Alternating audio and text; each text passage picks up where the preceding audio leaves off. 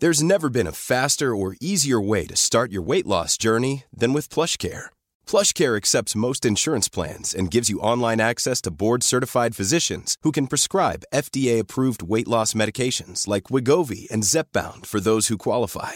Take charge of your health and speak with a board-certified physician about a weight loss plan that's right for you. Get started today at plushcare.com/weight-loss. That's plushcare.com/weight-loss. plushcare.com/weight-loss. Even on a budget, quality is non-negotiable. That's why Quince is the place to score high-end essentials at 50 to 80% less than similar brands. Get your hands on buttery soft cashmere sweaters from just $60, Italian leather jackets, and so much more. And the best part about Quince, they exclusively partner with factories committed to safe, ethical, and responsible manufacturing. Elevate your style without the elevated price tag with Quince. Go to quince.com/upgrade for free shipping and 365-day returns. You think about the person in your life, when you started, believed in you more than anyone else. They're the ones that made the sacrifices. When I walk out, my old man's next to me. They're not just looking at you, they're looking at what made you. I want them talking about our fucking game. I want them talking about us. All right, enjoy your lunch. Welcome, listeners, to The Extra Inch. My name's Windy, and I'm joined by my sidekick and best friend, Bardi. Hello, Bardi. Hello, Windy. And our tactics guy, and a man who's strutting around his house with his elbows behind his back and his beak protruding. It's Nathan A. Clark. Hello, Nathan. Proo. 12 to go, Nathan. Let's go. Are you nervous, buddy? Are you nervous? You should be.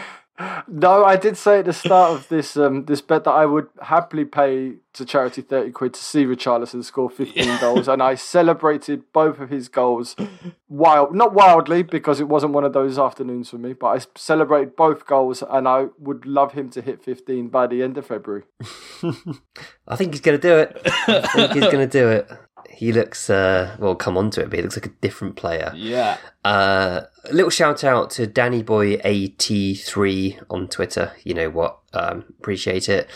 Lion says, has Bardi ruined Christmas? I would like to say I haven't ruined Christmas, but if you would like me to ruin Christmas, join our Patreon and find out what Lion is so upset about and what many other people have been upset about today. The thing is, they thought it was me, and I had to explain that it was Bardi.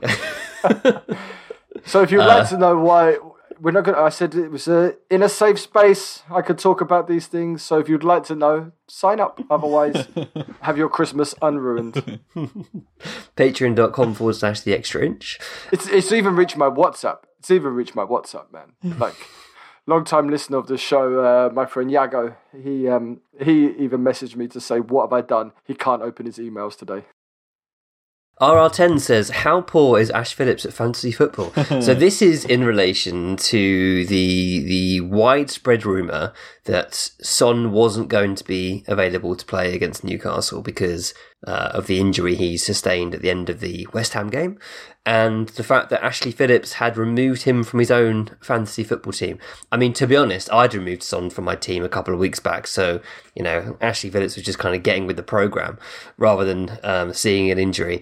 But it turns out Son not only started, but was outstanding. So let's do the starting 11. I think a lot of people would have been quite surprised that Lo Celso was benched. He, along with Højbjerg, with Sarr back, and Richarlison getting a surprise start. Bardi, how did you feel when you saw the starting 11? Yeah, I was surprised with Lo Celso benched because I thought he'd been playing really well. Happy to see Højbjerg back where he belongs, which is good, and delighted to see my boy Sarr back. I've missed his legs, I've missed his athleticism, so I was reasonably happy with that. And before we wax lyrical about Spurs a little bit, Johannes Roswell says, how bad were Newcastle? And our house fan, Lawrence, I'm going to call him, says, were we good, or did Newcastle just do a really bad job of stopping us from passing through the midfield? Nathan, were Spurs good, or were Newcastle just really bad? Yes, is my answer to that question, I think. Yeah. We've got to, I think it's fair to acknowledge that. God, they were terrible. They were so bad. They were bad because they they were done. Like they've had a worse injury crisis than us even.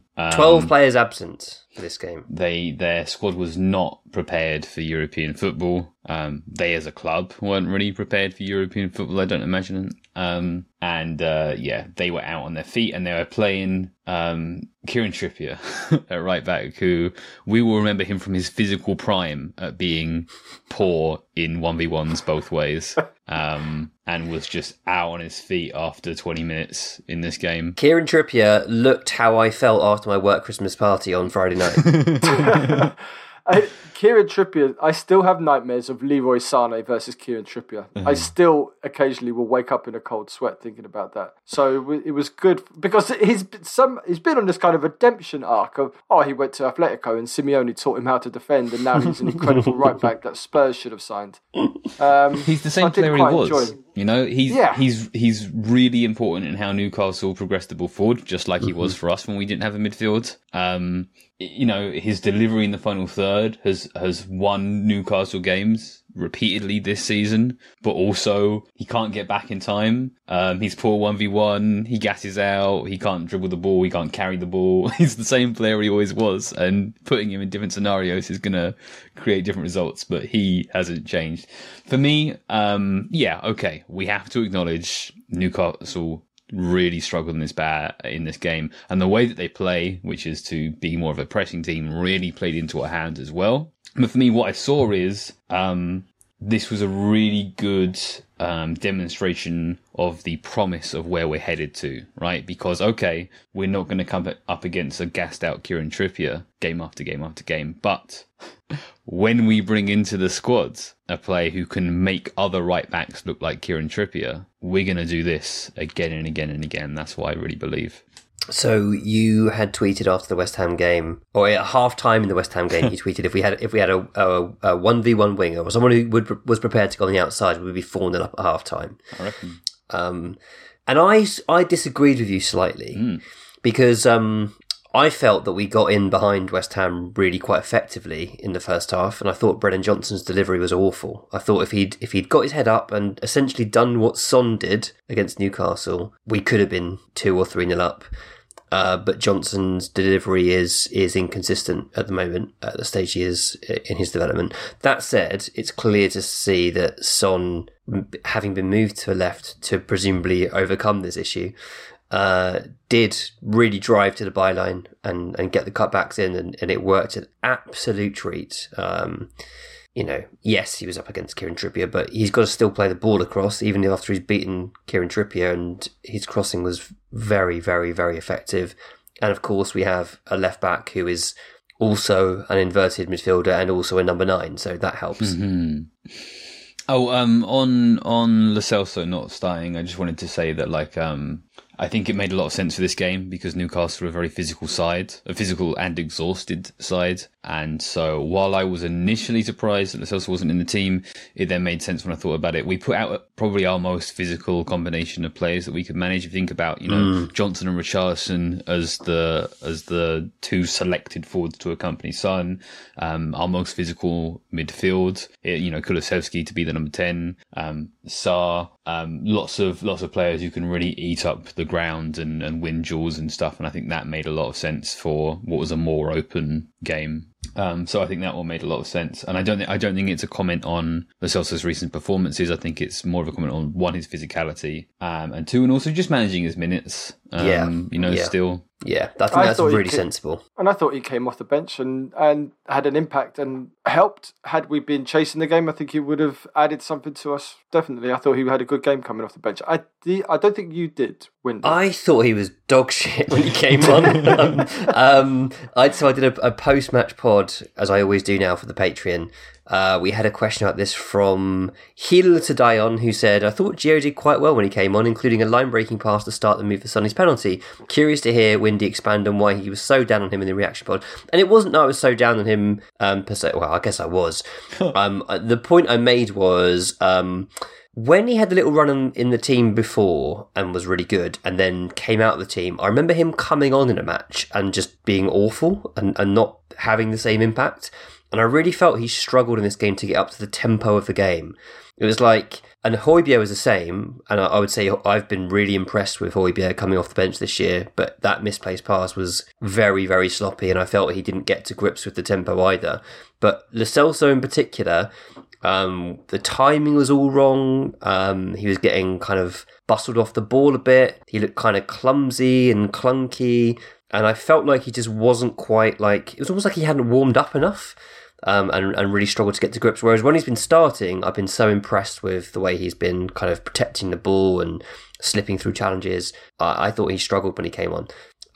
But I really want to talk about players that I thought did really well in this game, and there's so many of them. So let's start off with a question from JB, who said, watching the game on television, it looked like Sarr was everywhere, but with a limited view.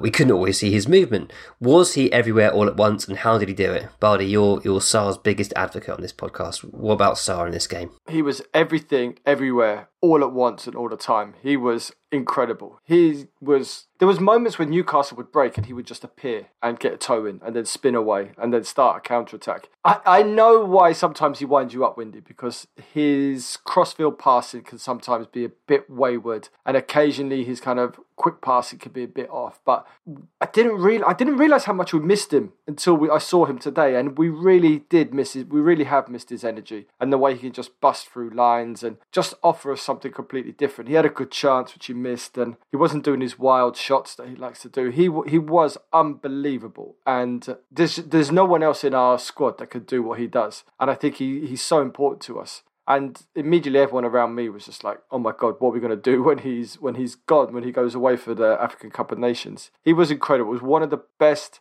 I don't think Spurs in my lifetime have ever had a midfielder with that kind of body type, and it was a really impressive performance. And I just think as he gets older and as he matures and as he learns about the game more and like just his technique improves, he's going to be sensational. And I think someone in our Discord and someone else tweeted it about, if he was playing for Brighton, Chelsea would have dropped £150 million on him after this game, because that's how impressive he was. Yeah.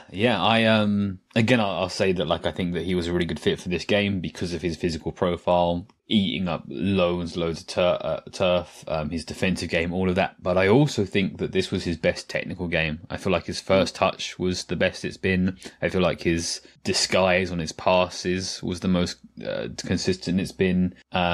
He does a thing that Winnie doesn't like, and I also don't like, but I don't make a big deal about it, where he bobbles the ball on his passes, and he was doing that a lot less.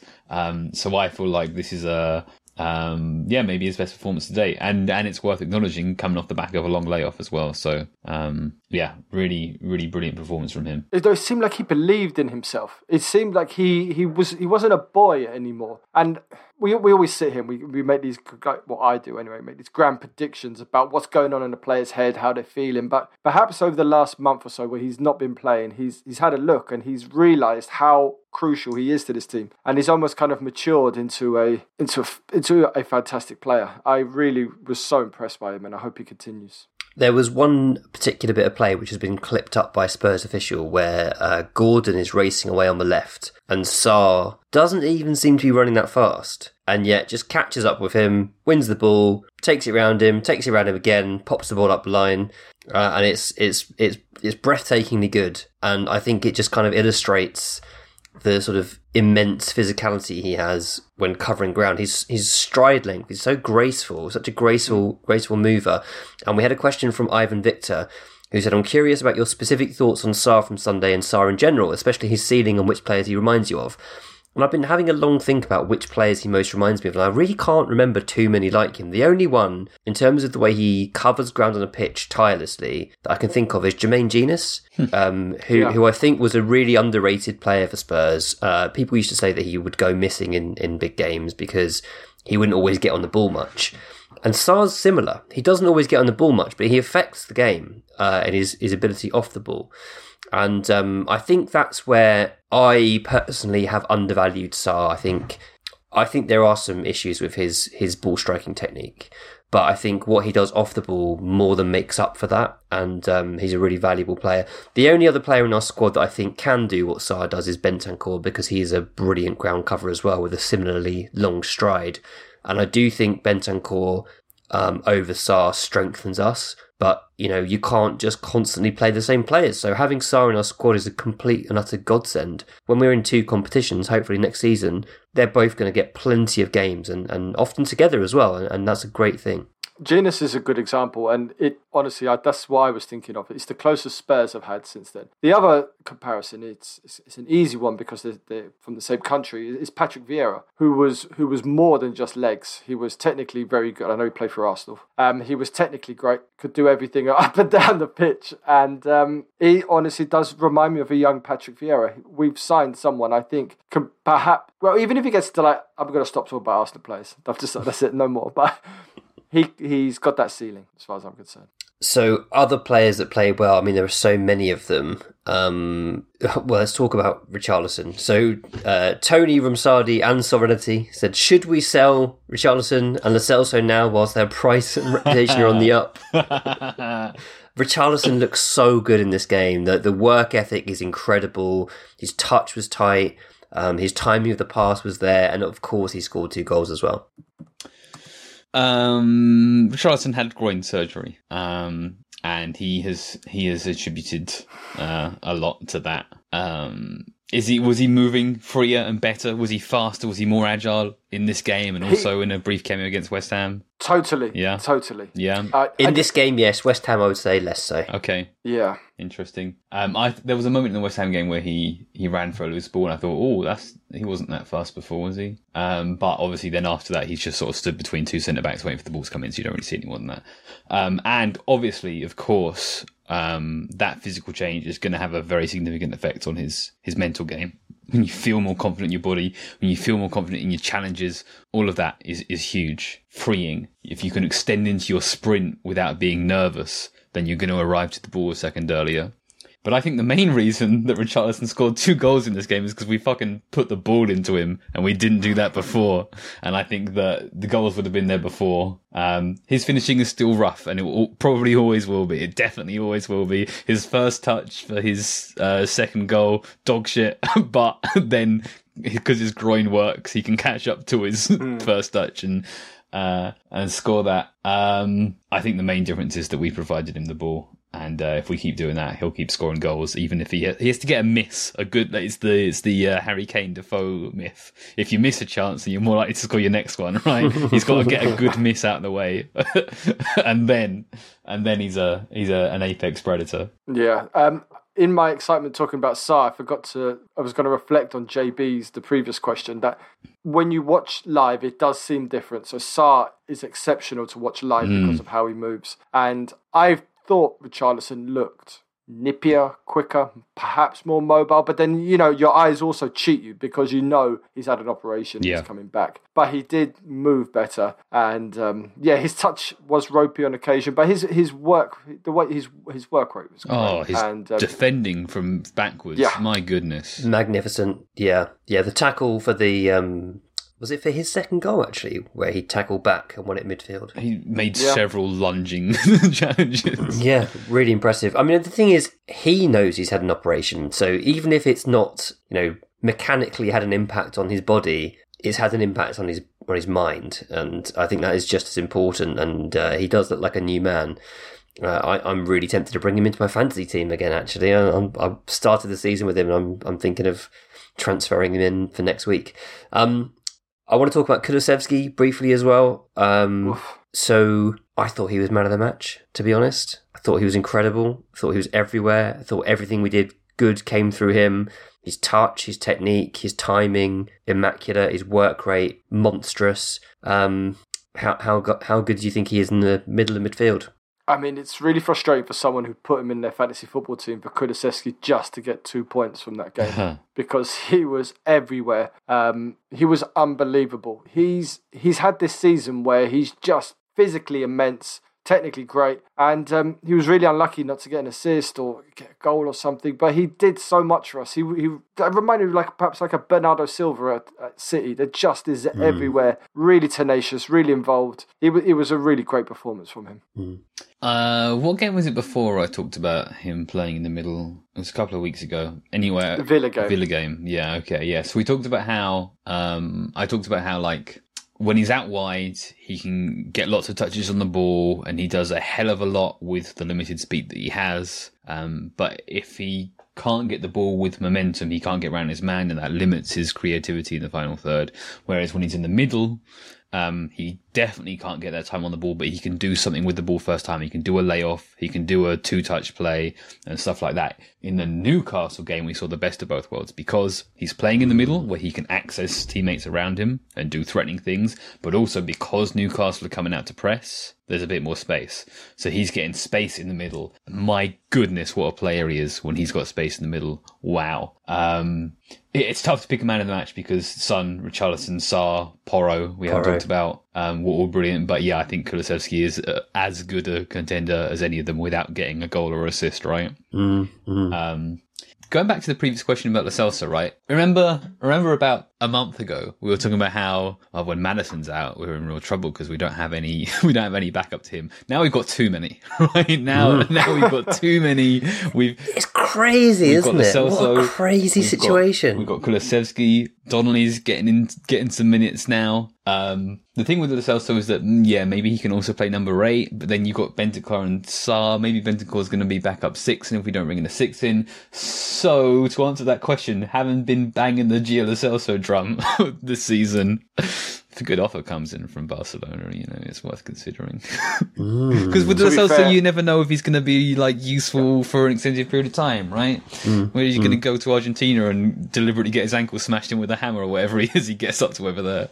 I think if someone comes in with £40 million for either Richarlison or Lo Celso, you have to sell. You'd sell Richarlison at a loss. Yeah, I mean, no one's going to give us 60, but I think 40. I think £40 million for Richarlison. I don't think Richarlison will ever be the number 9 we want, and I don't think he will ever be the wide player we want. So if we can get good money for him and then go and invest that money somewhere else, then we should do it. Richarlison is not long-term striker for Spurs. It's just not going to happen. I think that's insane. We're short of forward players, and we're short of wide players, especially at the moment. And he can play both roles, and he can do a good job, and he can score 2 goals against Newcastle. I think there's so much more to offer there, and the upside's big still. Let's not get over it. He scored 2 goals, really good. He played really well. That's fantastic. But he's not. I don't think he's the striker that Postecoglou wants, or the wide man that Postecoglou wants. So sell him and then use that money wisely. We never sell properly. So sell Lo Celso and sell Richarlison. If we get 80 million for the 2 of them, sell those 2 and go in and buy Nathan's friend. Which one? One of the Williamses. No, we can't. He signed a new contract, Nico. But yeah. I definitely think Richarlison won't be at Spurs within, let's say, 4 windows. But I think sort of for the Son transition period from elite striker to where he will end up, I think it's handy to have Richarlison around. I mean, this is a conversation for another day, probably, anyway. Let's talk more about players who are outstanding. So Josh Dean says, as I'm sure has been discussed elsewhere, Pedro Porro was involved in all 4 goals. Porro, Udogie, Son, Udogie, Porro, Son, Richarlison, Porro, Richarlison, and Porro, Son, taken down for a penalty. Should or will Nathan be tweeting that he is the best right back in the league and probably a top 4 right back in the world? Okay, I'd have to think about that, because when did I say this before? I think I said this before at the time. When I tweeted what I tweeted about Udogie, I did so knowing that there was a small top end to the best left backs in the world. I knew that there wasn't the height of competition there has been in that role, in that position, historically. Porro would have to really think about who are the best right backs in the league, who are the best right backs in the world. But man, he certainly played like he was the best right back in the world in this game. No doubt about that. Windy's been super, super high on Porro. You've been talking about him being maybe our player of the season so far, right? And I haven't had him that high, but certainly in this game he was up at that standard. He was outrageous. One thing to note is that he got into a wide role several times early in the game. Seemed to be a tactical thing we were trying out in this game. Be interesting to see if we do that more, because think about West Ham game. When we're desperate at the end, we move him wide. Think about Liverpool against 9 men. When we're desperate at the end, we get him wide. Really don't mind seeing us experiment with that earlier in the game, which is interesting because previously we've had Kulusevski out there, who obviously likes playing inside. Now we're playing Brennan Johnson there, who's a wide, stretchy player, but now is the time that we're going to look at Porro out there. Wanted to actually talk about, I don't know what it was about Newcastle that made that the right thing to do in that game, but I just want to say, first half Newcastle pressed in a 4-3-3 where they used their centre forward Isak to stand in between our centre backs and try to separate one half of the pitch from the other half to force us to play down one side, play through a fullback, and they look to press us there. That's kind of a thing that they do a lot. What we did brilliantly to go around that was either involve Vicario, or what we saw several times was Romero just playing a really lovely weighted and curved ball around Isak for Davies to run into the space to. How much of that would be applicable to like a fully fit, highly energetic Newcastle, I couldn't say. And then second half, they moved into pressing with the front two, and they looked to go man-to-man on both the centre-backs. They pressed us higher. We went back to Vicario a few times. Vicario played long for a little while when there was an option to play to a centre-back, and Postecoglou got angry at him for that. But then again, Newcastle got tired again, and we found space and finished the game stronger than we have done recently. They're not very good, Newcastle. I was quite looking forward to seeing Isak up close. I've never seen him play in person. I just didn't think he was that good. Almiron looks like a school kid running downhill constantly. He's all waving arms and legs out of control. It's like he's always running downhill. And Gordon had one opportunity. That Bruno's dirty little player. He loves to get stuck in. But then the rest of them, Lascelles was rubbish. Livramento wasn't great. Dubravka's terrible. I know they've been decimated, but they're not very good. So I'm counting them out of a top four battle. They had one big chance earlier in the game. They played the ball deep themselves, involved the goalkeeper, drew us out, played the sort of direct middle distance chipped ball into, was it Guimaraes? And I think Bissouma should have tracked him, should have got over to him, should have read the play better there. So mistake by Bissouma, allowed them to break him behind, and then what a touch by Ben Davies to force it onto Isak's shin, eh? So he was the next player I wanted to talk about. And I'm not going to pretend that Ben Davies has been perfect in this run of games, because he hasn't. He's made mistakes. The Wolves game made a mistake. He's made other mistakes as well. But I think, for me, Davies has been reliable enough as a left-sided centre-back in the back four that I now see the right-sided centre-back as the number one priority for the January window. Whereas previously I might have thought the left-sided centre-back was an equal priority. I'm kind of comfortable with Davies being our left centre-back cover for the rest of the season. He always does this, Ben Davies. We always say, get rid of him. Then he comes in and plays, I don't know, like a left-back that kind of steps into a back three, or he plays on the left of a back three, and then all of a sudden we're like, oh, no, you know what, he's all right. I still think we need to get rid. But I see what you mean. I do see what you mean, that he's better than Royale is at centre-back, and he's better than Dyer is at centre-back. So I do get that. But yeah, he needs upgrading desperately. He had a really good game. Really solid game. I would still be looking to improve our quality of depth at left centre-back and left-back, especially in the physical profile, because Ben is gentle. But I would say that what he has achieved in this run of games is made me think that right-sided centre-back is more of a priority than left-sided centre-back in the immediate upcoming window. Mm-hmm. Yeah? Yep, same.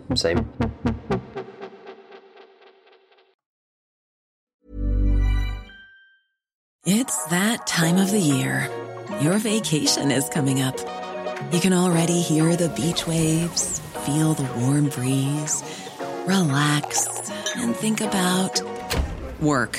You really, really want it all to work out while you're away. Monday.com gives you and the team that peace of mind. When all work is on one platform and everyone's in sync, things just flow. Wherever you are, tap the banner to go to Monday.com. Many of us have those stubborn pounds that seem impossible to lose, no matter how good we eat or how hard we work out. My solution is PlushCare. PlushCare is a leading telehealth provider with doctors who are there for you day and night to partner with you in your weight loss journey. They can prescribe FDA-approved weight loss medications like Wegovy and Zepbound for those who qualify. Plus, they accept most insurance plans. To get started, visit plushcare.com/weightloss. That's plushcare.com/weightloss.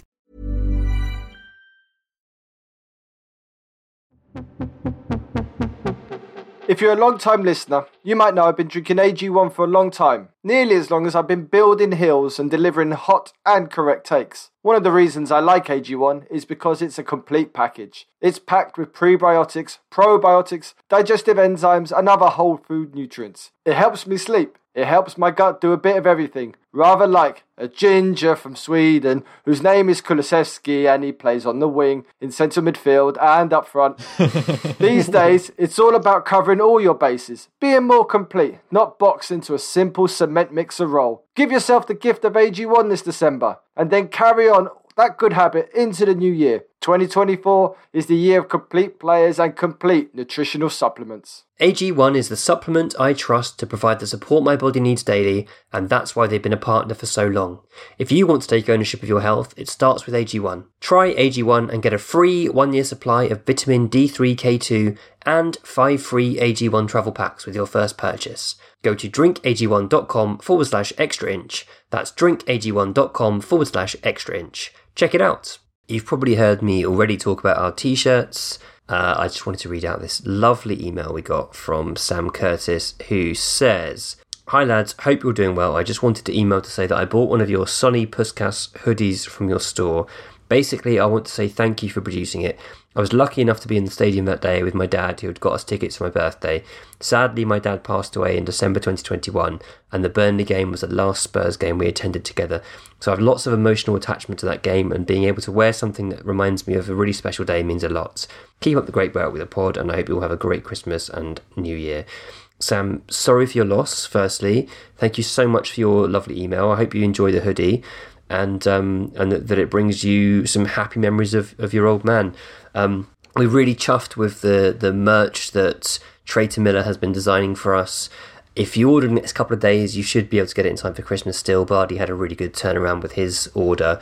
I'm going to put my order in tonight. So the extrainch.co.uk, and then just click on the shop tab. Thanks again, Sam. That was really appreciated.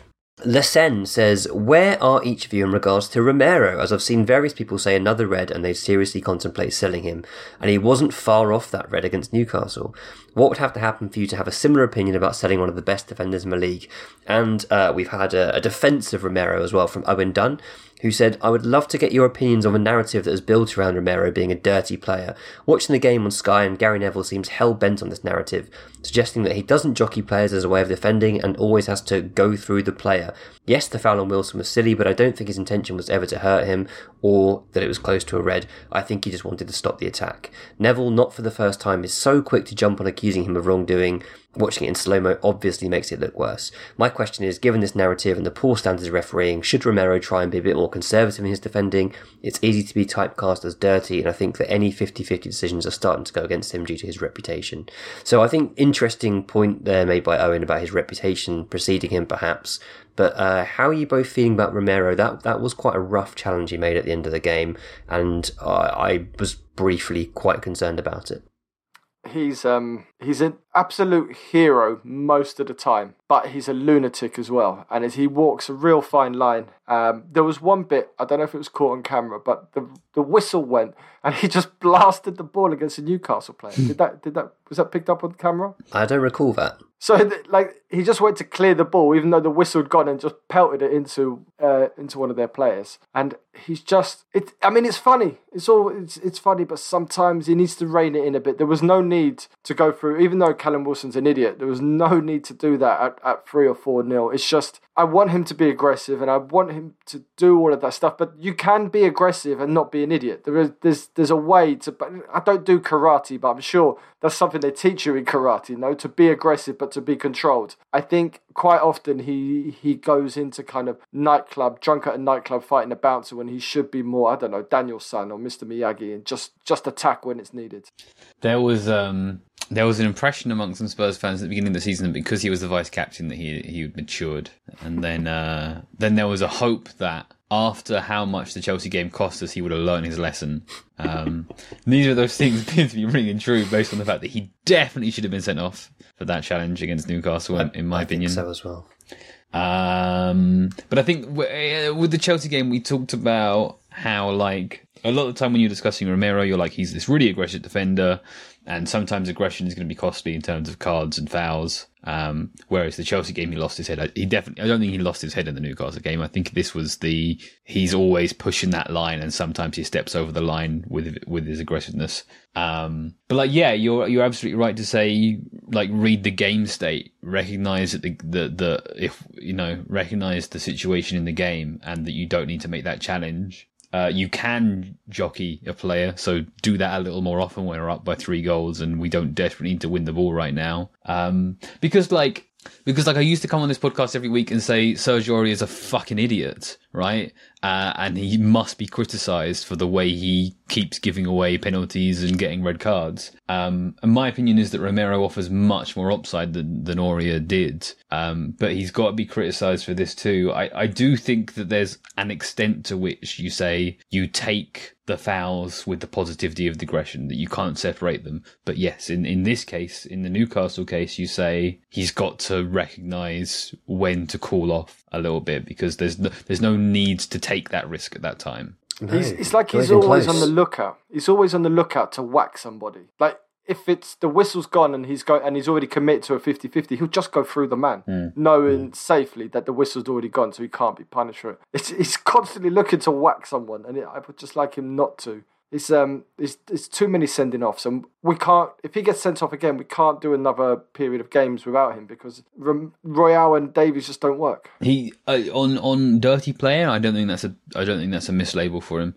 He's not going around like scraping his studs on people. He's not gouging eyes and things like that. He's not trying to sneak in the elbows. Maybe a tiny bit of that, but for the most part, it's just that he's so aggressive and robust and hard in what he does that the consequences of that are physical, right? If you're constantly going in hard all the time, you're going to hurt some players. You might cause them to be out for several weeks. And so we have to, as Spurs fans, make peace with the fact that he's going to get labelled a dirty player, accept that is a legitimate criticism of him. Like, if we're going to come on this podcast and say, fuck Matty Cash, we have to recognise that Romero, and make jokes about Romero hurting him in revenge. We have to acknowledge that this is also who Romero is. I can't recall Romero injuring a player and putting them out for several weeks or beyond that. Nothing comes to mind, but it's feasible that he could have done and maybe will in the future. I think that I don't care too much about what Gary Neville has to say about us ever. So that's whatever, but I think that you've got to make some peace with criticism going Romero's way, because it's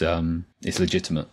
I was going to make the same point about Cash, to be honest. I think Romero's put players at risk at least as much as Cash has done our players.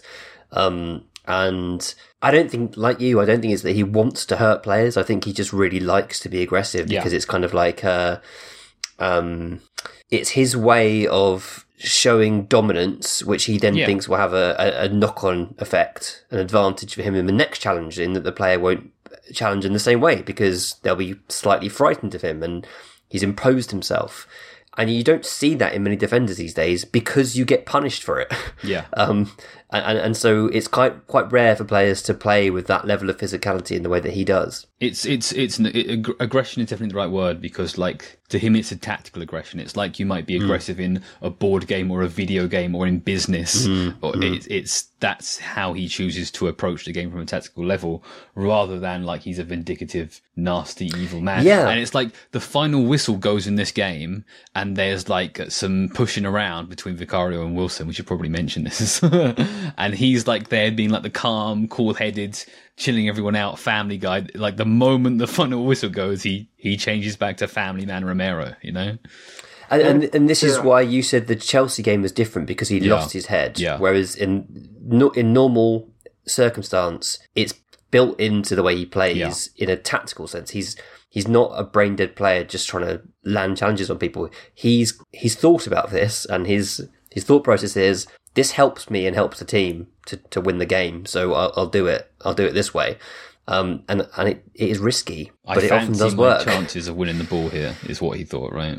He's also extremely quick across the ground and does get to things quickly as well. You see him slapping Sonny's head before the penalty. I didn't think that was helpful either. He just becomes this alter ego as soon as the game starts. Like, stop slapping Sonny. He's about to take a penalty. Nathan's already addressed this, but shout out to James Hedges, who asked about us going long a little bit more against Newcastle. But faux money, faux problems, Afro Scott on the website formerly known as Twitter, said, can you talk about how lazy it is, the running commentary that Ange doesn't change his tactics? I've seen so many adjustments and tweaks from him from game to game, even half to half, and none of it ever gets mentioned because Tottenham just attack. And actually, it was very much the same. The commentary in the Newcastle game was very much the same. Neville basically saying Spurs played great football in the middle third. They moved the ball so brilliantly through midfield, but essentially he was hinting at the fact that we were poor in both boxes and didn't take the chances. And then we took the chances in this one, obviously, so he changed his tune at the end. But I completely agree that there is a narrative about Spurs and a snobbery around Postecoglou. And we've said in this podcast week in, week out that he is making regular tweaks. He tweaks things so often. But I think the level of punditry in this country is still awful. In football, and I think they stick to the formation largely. They don't notice the nuanced details too much. You know, if this was cricket, these changes get picked up in cricket commentary because there's a level of detail and analysis, partly due to the slowness of the game, which completely supersedes anything you get in football, aside from, you know, Gary O'Neill on Monday Night Football every now and again. But I think Postecoglou is being hard done by the commentary teams. So I completely agree with that question. I thought we sat deep in the second half. I thought we sat deeper than I'd seen us sit for a while and then play on the counter. And you're right, everybody seems to think we're playing this incredible high line all the time, but we're not. I haven't seen us play a high line like we did against Chelsea that often. And we change all the time. Our tactics are continually changing. And I do think it's just lazy narratives from them and the TalkSport crew.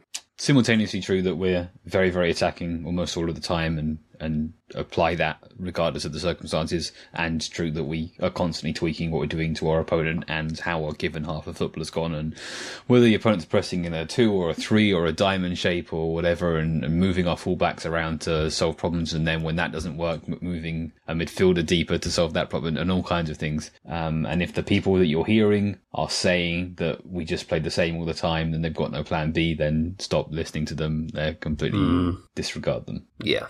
I do think it's difficult though if you're sat at home watching the game. Like, it takes a certain kind of willpower. Like, my dad would just mute the commentary and then just sit there in silence and watch a game. So it is difficult to shut them out. Sure. Yeah.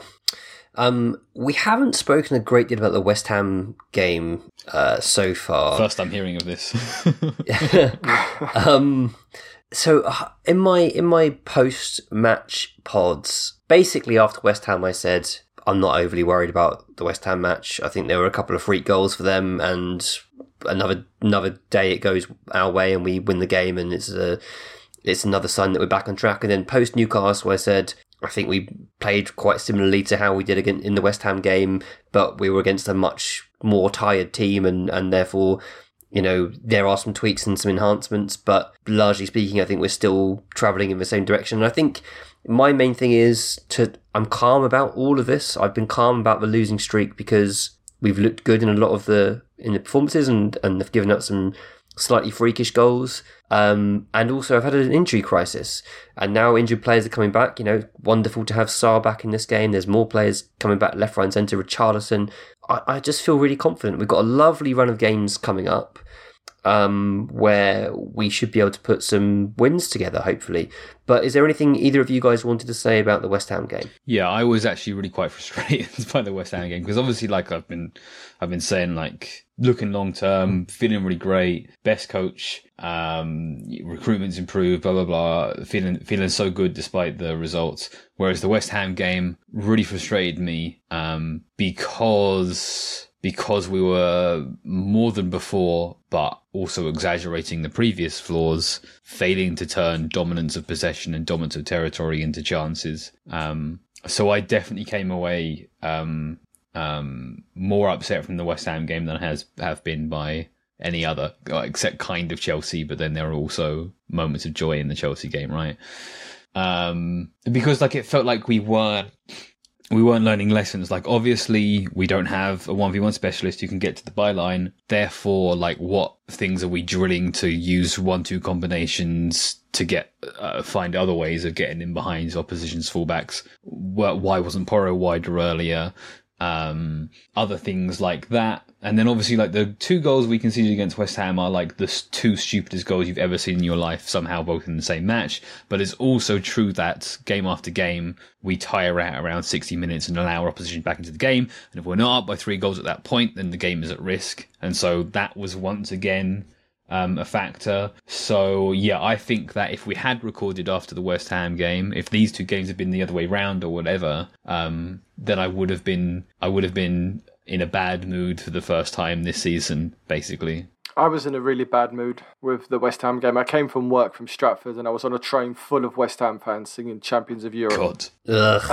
Yeah, it was awful. And then to go 1-0 up and kind of control the game, I still didn't think we were that great, but we were definitely had a like control of the match. For it's just to lose in that kind of individual error FC, to revert back to that really annoyed me. And I think that was what hurt me the most. That the stupid errors that led to their coming back into it. And then as soon as we were 2-1 down, I didn't feel it. There's been times this season against Sheffield United, Liverpool, etc., that where you feel that something's going to come for us. But the West Ham game was the first time under Postecoglou where I just didn't feel it. I didn't sense that we could turn it around, and it's a real big missed opportunity considering all the results have happened this weekend. That those 3 points would have been really useful.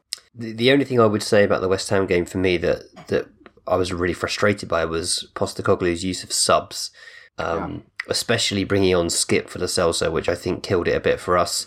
And I think that ties in nicely to this question from Double A, who says, in the post-match analysis, Tim Sherwood said he was excited about the prospect of playing both Decky and Maddison together in the midfield with Basuma in behind. Do we agree with Tim Sherwood on this occasion? And I mean, I think we could play a midfield of Basuma, Decky and Maddison, and I think I'd way rather see that than any midfield with Oliver Skip in at this point. And I feel sad to say that because I've been a big Skip fan for a long time. I really hope that he would make it with us, but I just don't think he's suited to Ange Ball. I don't think he's got the athleticism. I don't think he's good enough as a 6. So I think it's time for him to try something else and move on for the good of his career. And I'm really on board with Basuma, Maddison and Kulusevski for certain matches. I think so. It's been a tough season for Skip. Like you, I've also been a kind of hopeful or a bit of a fan of his, but he hasn't looked good all season when he's come off the bench. I don't think he's, apart from one kind of bit of skill against City, I don't think he's had a positive impact on any match, and he looks out of his depth. Whereas he doesn't, like, Højbjerg doesn't have the physicality either, but at least he's pretty decent on the ball. Skip doesn't even have that. It's I think his time is done. Yeah. I think that most, because again we've got this fatiguing issue.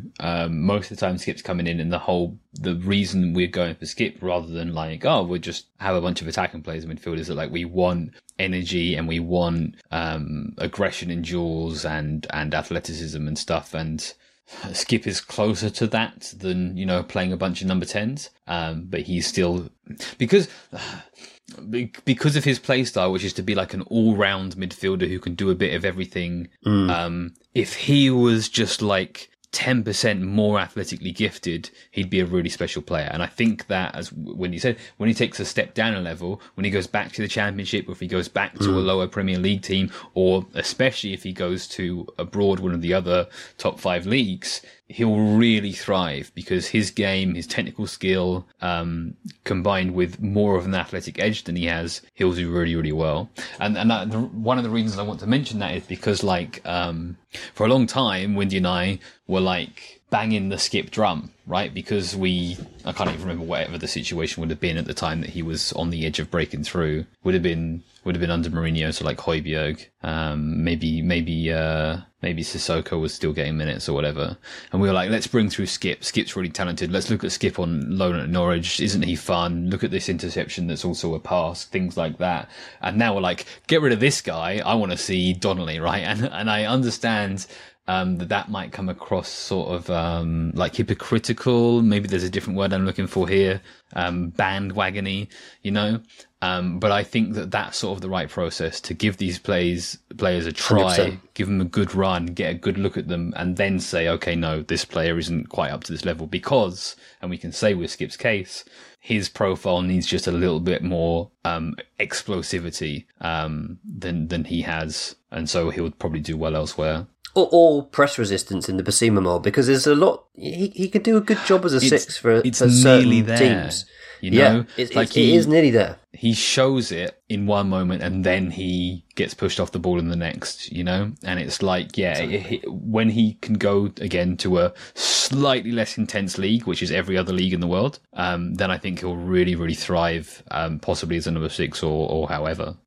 I don't see Skip making it in like a Southern European league. I can just imagine him playing in the south of Spain, just sweating his ass off in March. No, I don't. I think he's just better off slathered in suntan lotion. The palest man in Spain. Yeah, I mean, I desperately wanted it to work out for Skip, but I think Nathan's right. I think we should have sold Skip sooner. And if we had stuck to our strategy of using progressive managers, I think Skip would probably be gone by now. I think the fact that he's stuck around is because we've lurched from different management style to different management style. And the way to bring through young players is to give them an opportunity, give them exposure, test them cynically, add value to them. We've added value to Skip, and then make a judgment call and decide if you are going to progress with that player, bring through another young player, or sign a player who's superior. Or all of the above, because that's appropriate as well. And we should have sold Skip by now. We should definitely sell him in the next couple of windows, and we'll get a good price for him. And that's fair. There's a chance it will take maybe more windows than that because he's homegrown and we've got other things we need to do. Maybe. Depends if we sign Wharton, I suppose. He would be a lovely number 6 signing. So we have a question from another one from Johannes Roswell, who said, we love seeing Udogie and Sarr in the 11, and it was nice waiting and getting excited about them last year. Shouldn't we repeat the process, sign a promising 6 and loan him back to his club? And what names do you see out there? No, we shouldn't loan them back because we need one in January probably, because Basuma's going to be out. Do you know when Bentancur is due back? It could be 3 months, is what I've heard. Wow. 3 months? So apparently so. So right now we're set to be playing Højbjerg and or Skip as the number 6 through January, and I don't fancy that. So I would like to, as a dream, I would like us to bring through a young number 6 on January 1st and then play them on the 5th. Probably won't happen. Definitely won't happen. But I think I've talked through all of these guys before. Redondo Jr. I really, really like. I also now similarly like Adam Wharton to a similar level. And also coming in third now is Vermeeren at Royal Antwerp. When I looked at him last time, he was just an out-and-out ball winner, and now he's really, really added to his possession game. So I think he's definitely worth considering. That's enough, isn't it? Pick one of them, Spurs. Come on, let's go. Yeah. There's another Championship midfielder I think you should take a look at, Nathan, at some point, and that is Dan Neil, who plays for Sunderland. Sunderland, in fact, have a number of really exciting young players at the moment, one of whom is Jack Clark, who looks really, really, really good as a 1v1 winger. Does he get to the byline? Oh my goodness. He gets to the byline a hell of a lot. He would be so useful right now. Oh, man. Yeah. But Dan Neil's very good. I really like him. He scored a gorgeous goal for them at the weekend. Sort of made a run through, was found, and then sat the keeper down and dinked him. It was glorious. And he's promising sort of 20-year-old. He's a bit older than that, I think. I think he might even be 22, but he's very good indeed. So Samuel Kamlani, and this was sent prior to the Newcastle game, obviously. He says, we have only scored more than 2 goals in a game once this season, so it's now twice. And that was against Burnley. However, we do create a lot of chances in each game. Other than Son, looking at the low number of goals scored by our attackers, does this indicate an issue with our chance conversion? So in the last couple of games, we've seen goals from Udogie, Romero. So defenders are contributing, perhaps not as much as one would hope. I mean, I thought Porro and Udogie would both have scored more goals by now. Romero has been very helpful, for sure. But is there an issue with our chance conversion? Where else should the goals be coming from? For as good as we played against West Ham, it didn't feel like we created that many chances. And I think we created the opportunity to create chances and didn't create the chance. And I think that's been something that's been happening to us a lot this season. We've been creating moments where a chance should be created, but it's just not been happening because there was a talk at half-time at Newcastle and at West Ham, we're battering them, we should be 2-3 goals up. I've never felt that we should be. I've never felt that we should be 2 or 3 goals up because despite dominating and having the ball, I just don't think we're opening teams up. So I think there was definitely something there in terms of our forward line that needs a bit of work. Yeah. We kind of talked about this a few weeks ago when things were really running really well. It might have been like the Fulham game or something, and how like our XG, our underlying numbers weren't that great. Explain that, and I was like, well, I don't really know. It feels really good. We're getting in the box a hell of a lot. Like we're still top of the league for passes into the box and things like that. So it seems fine. And then I feel like as a result of lots of missing players through injury and suspension, we've got a better feel of our weaknesses, and maybe that's a very small blessing in disguise in that we haven't been turning until the Newcastle game our territorial and possessional advantage into chances. We've had very high what they call expected threat, which is to be like, what could you do from here, right? What could have happened from here? How close are you to the opponent's goal in general, kind of thing. But yeah, missing that final pass. Guess what I'm going to talk about now? Mainly because we have lacked a player who can beat their man and get to the byline in the Newcastle game. We simulated that experience because Trippier was out on his feet. So yeah, I do feel like that's and again, when I talked about the West Ham game, like there's kind of other ways of trying to achieve that better combination play. I went back, I posted this on Twitter last night. Yeah. 10 of our 33 league goals, so just under a third of our league goals this season, have come from us getting to the byline, which is a higher percentage than I would have thought. Oh my goodness. Is that a fruitful way for us? Because we stretch the opposition so wide, because we stretch the opposition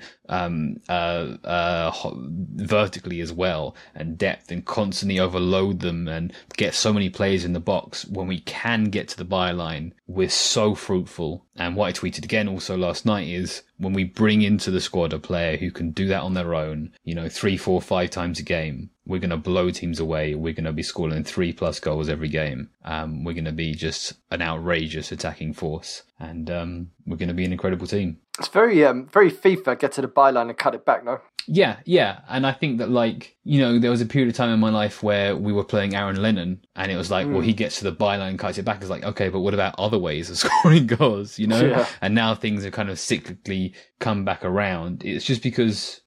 the thing is, once we have a player who can do that, and teams have to worry about that, and they're trying to defend that player with 2 players, then it's like, well, now we play the pass back, and Kulusevski can whip a through ball.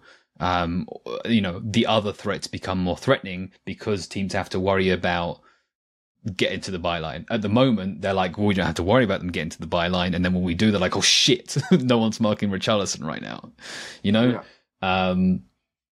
Yeah, I just think we will be a complete attacking threat once we add that to our game regularly. And, because our approach play, and this is kind of the interesting thing with Postecoglou looking at his time at Celtic, right?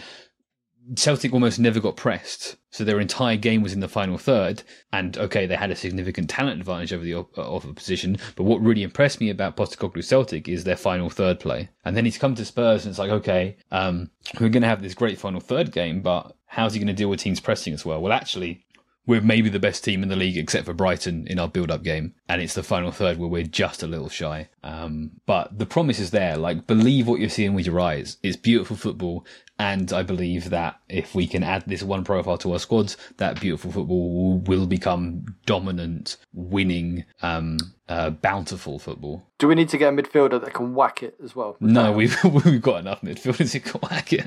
Well, I mean, I was going to say, during this period, we're seeing our players adapt more and more to the system and become really expert at delivering what Postecoglou wants to deliver. Yeah.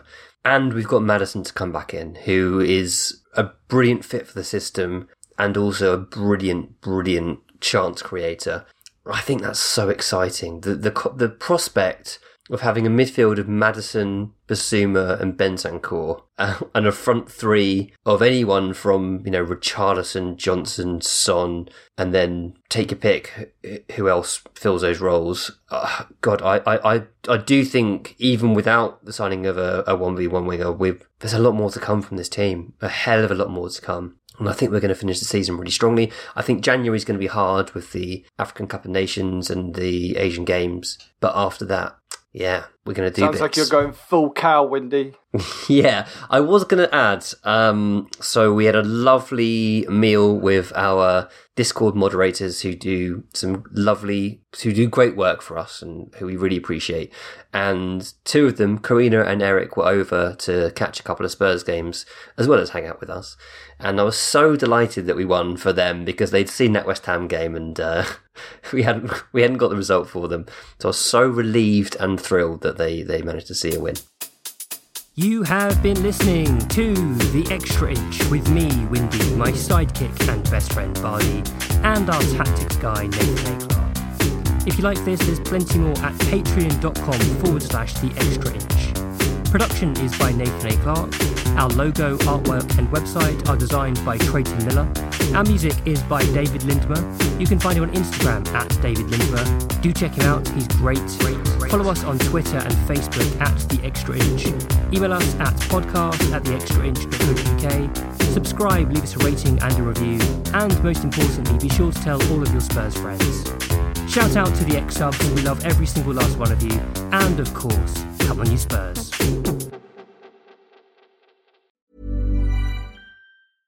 Save big money on everything for your next project at Menards. Spring is here, making it the perfect time for outdoor projects. Suncast storage sheds are an excellent solution for protecting outdoor lawn and gardening tools. They're easy to assemble, and the all-weather construction provides water resistance and UV protection. Save big on Suncast storage sheds. View our selection of Suncast products today in store and on Menards.com.